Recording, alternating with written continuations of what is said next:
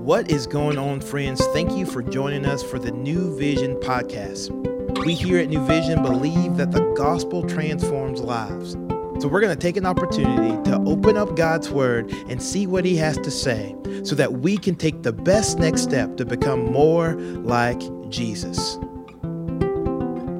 Well, hey, New Vision, this is Ben Curtis. We're on day 3 of our Behold the Light Advent podcast, and we're going to be reading Genesis chapter 3, verses 1 through 15, as well as Isaiah chapter 5, verse 20. I'll be reading from the New International Version.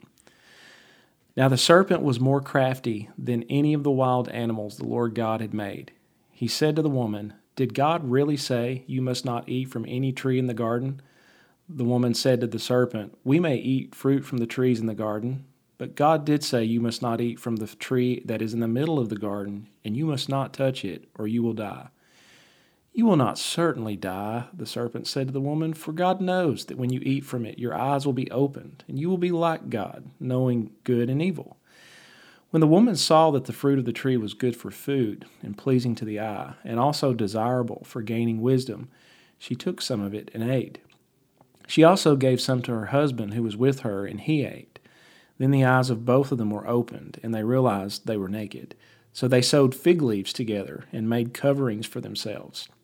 Then the man and his wife heard the sound of the Lord God as he was walking in the garden in the cool of the day.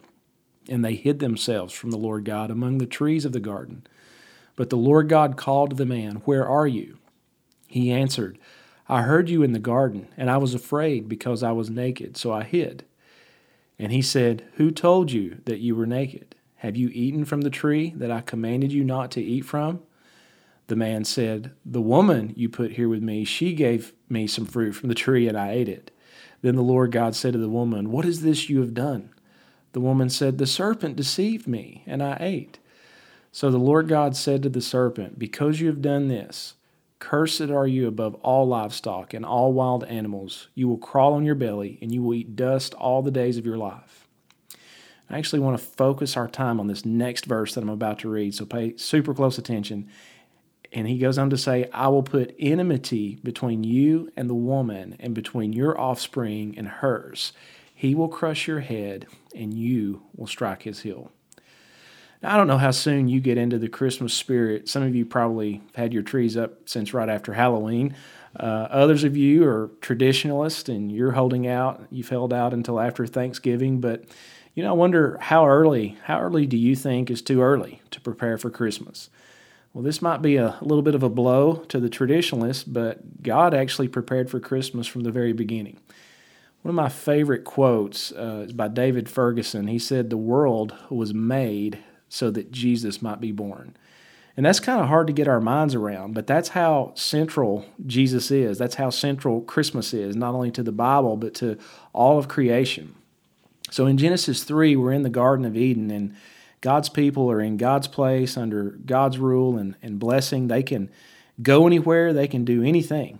And you have all these trees that are just hanging with fruit, and the Lord's provided for him. He goes out and walks with them in the cool of the day. So it's just this perfect environment, perfect relationships with the Lord, perfect relationships with each other, even between Adam and Eve in creation. Everything is perfect. But then disaster hits, darkness enters the picture. This serpent slithers up and tells the lie, and he tempts this couple into believing things that are not true. And Adam and Eve, unfortunately, they take the bait, they choose to believe these lies, and as a result, the whole universe just unravels and plunges into darkness. And everything starts to go wrong. Isaiah chapter 5, verse 20 says, "Woe to those who call evil good and good evil, who put darkness for light and light for darkness, who put bitter for sweet and sweet for bitter." And that's exactly what we see happening. Everything in the garden is inverted, and everything that starts going wrong in Genesis 3. These are all the things also, if you think about it, that can go wrong with our lives and that can go wrong with Christmas.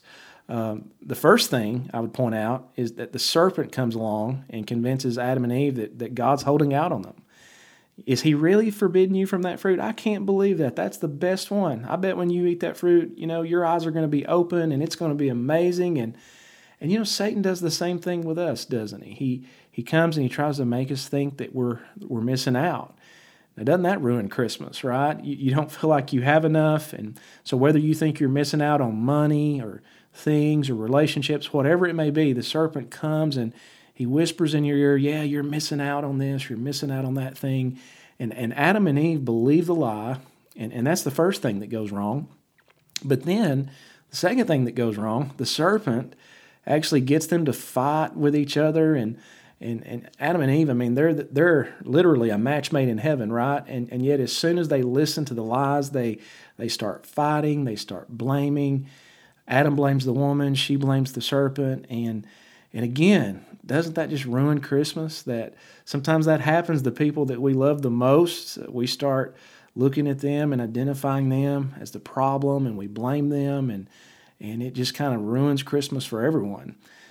And then when everything goes wrong, the Lord says something. He says, well, I'm going to actually curse. The Lord says to Adam, I'm going to curse work. And so he says, by the sweat of your brow, you're going to work, but the earth is going to produce thorns and thistles. And so your work is now under the curse. And man, doesn't that ruin Christmas too? I mean, some of you may have to work on Christmas Day, or others of you, maybe if you don't have to work, you're still kind of carrying the stress of work into your Christmas. And maybe for some, you don't even have a job at Christmas. And so work makes Christmas hard and makes life hard. And then the ultimate consequence comes when the Lord says to Adam, dust you are and to dust you'll return. And so he speaks about death. And I know we didn't read this portion of the scripture, but this is just a reality. At Christmas dinner, there's going to be, for some families, there's going to be an empty chair this year. And you're going to feel that loss in a very painful way. But in the midst of all that loss and in the midst of what feels like darkness, we can also see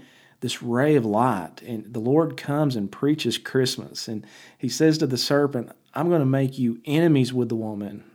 There's going to be conflict between your offspring and her offspring. So far this doesn't sound like good news, but then he says something interesting. The woman's offspring, Eve's offspring, he's talking to the servant. He says, she's going to crush your head, this offspring, and he will strike your heel. And so the first promise of Christmas is this promise that an offspring of the woman is going to come and crush Satan. He's going to come and crush all of his lies. He's going to make all the right out of all the wrongs that sin has brought about in God's good world. But it's going to come at a cost, because as he deals this death blow, this fatal wound to the head of the serpent, he's going to be struck on the heel. He's going to be struck on the cross. But a heel wound, that's not fatal, right? Because the reality is he's going to rise on the third day in victory.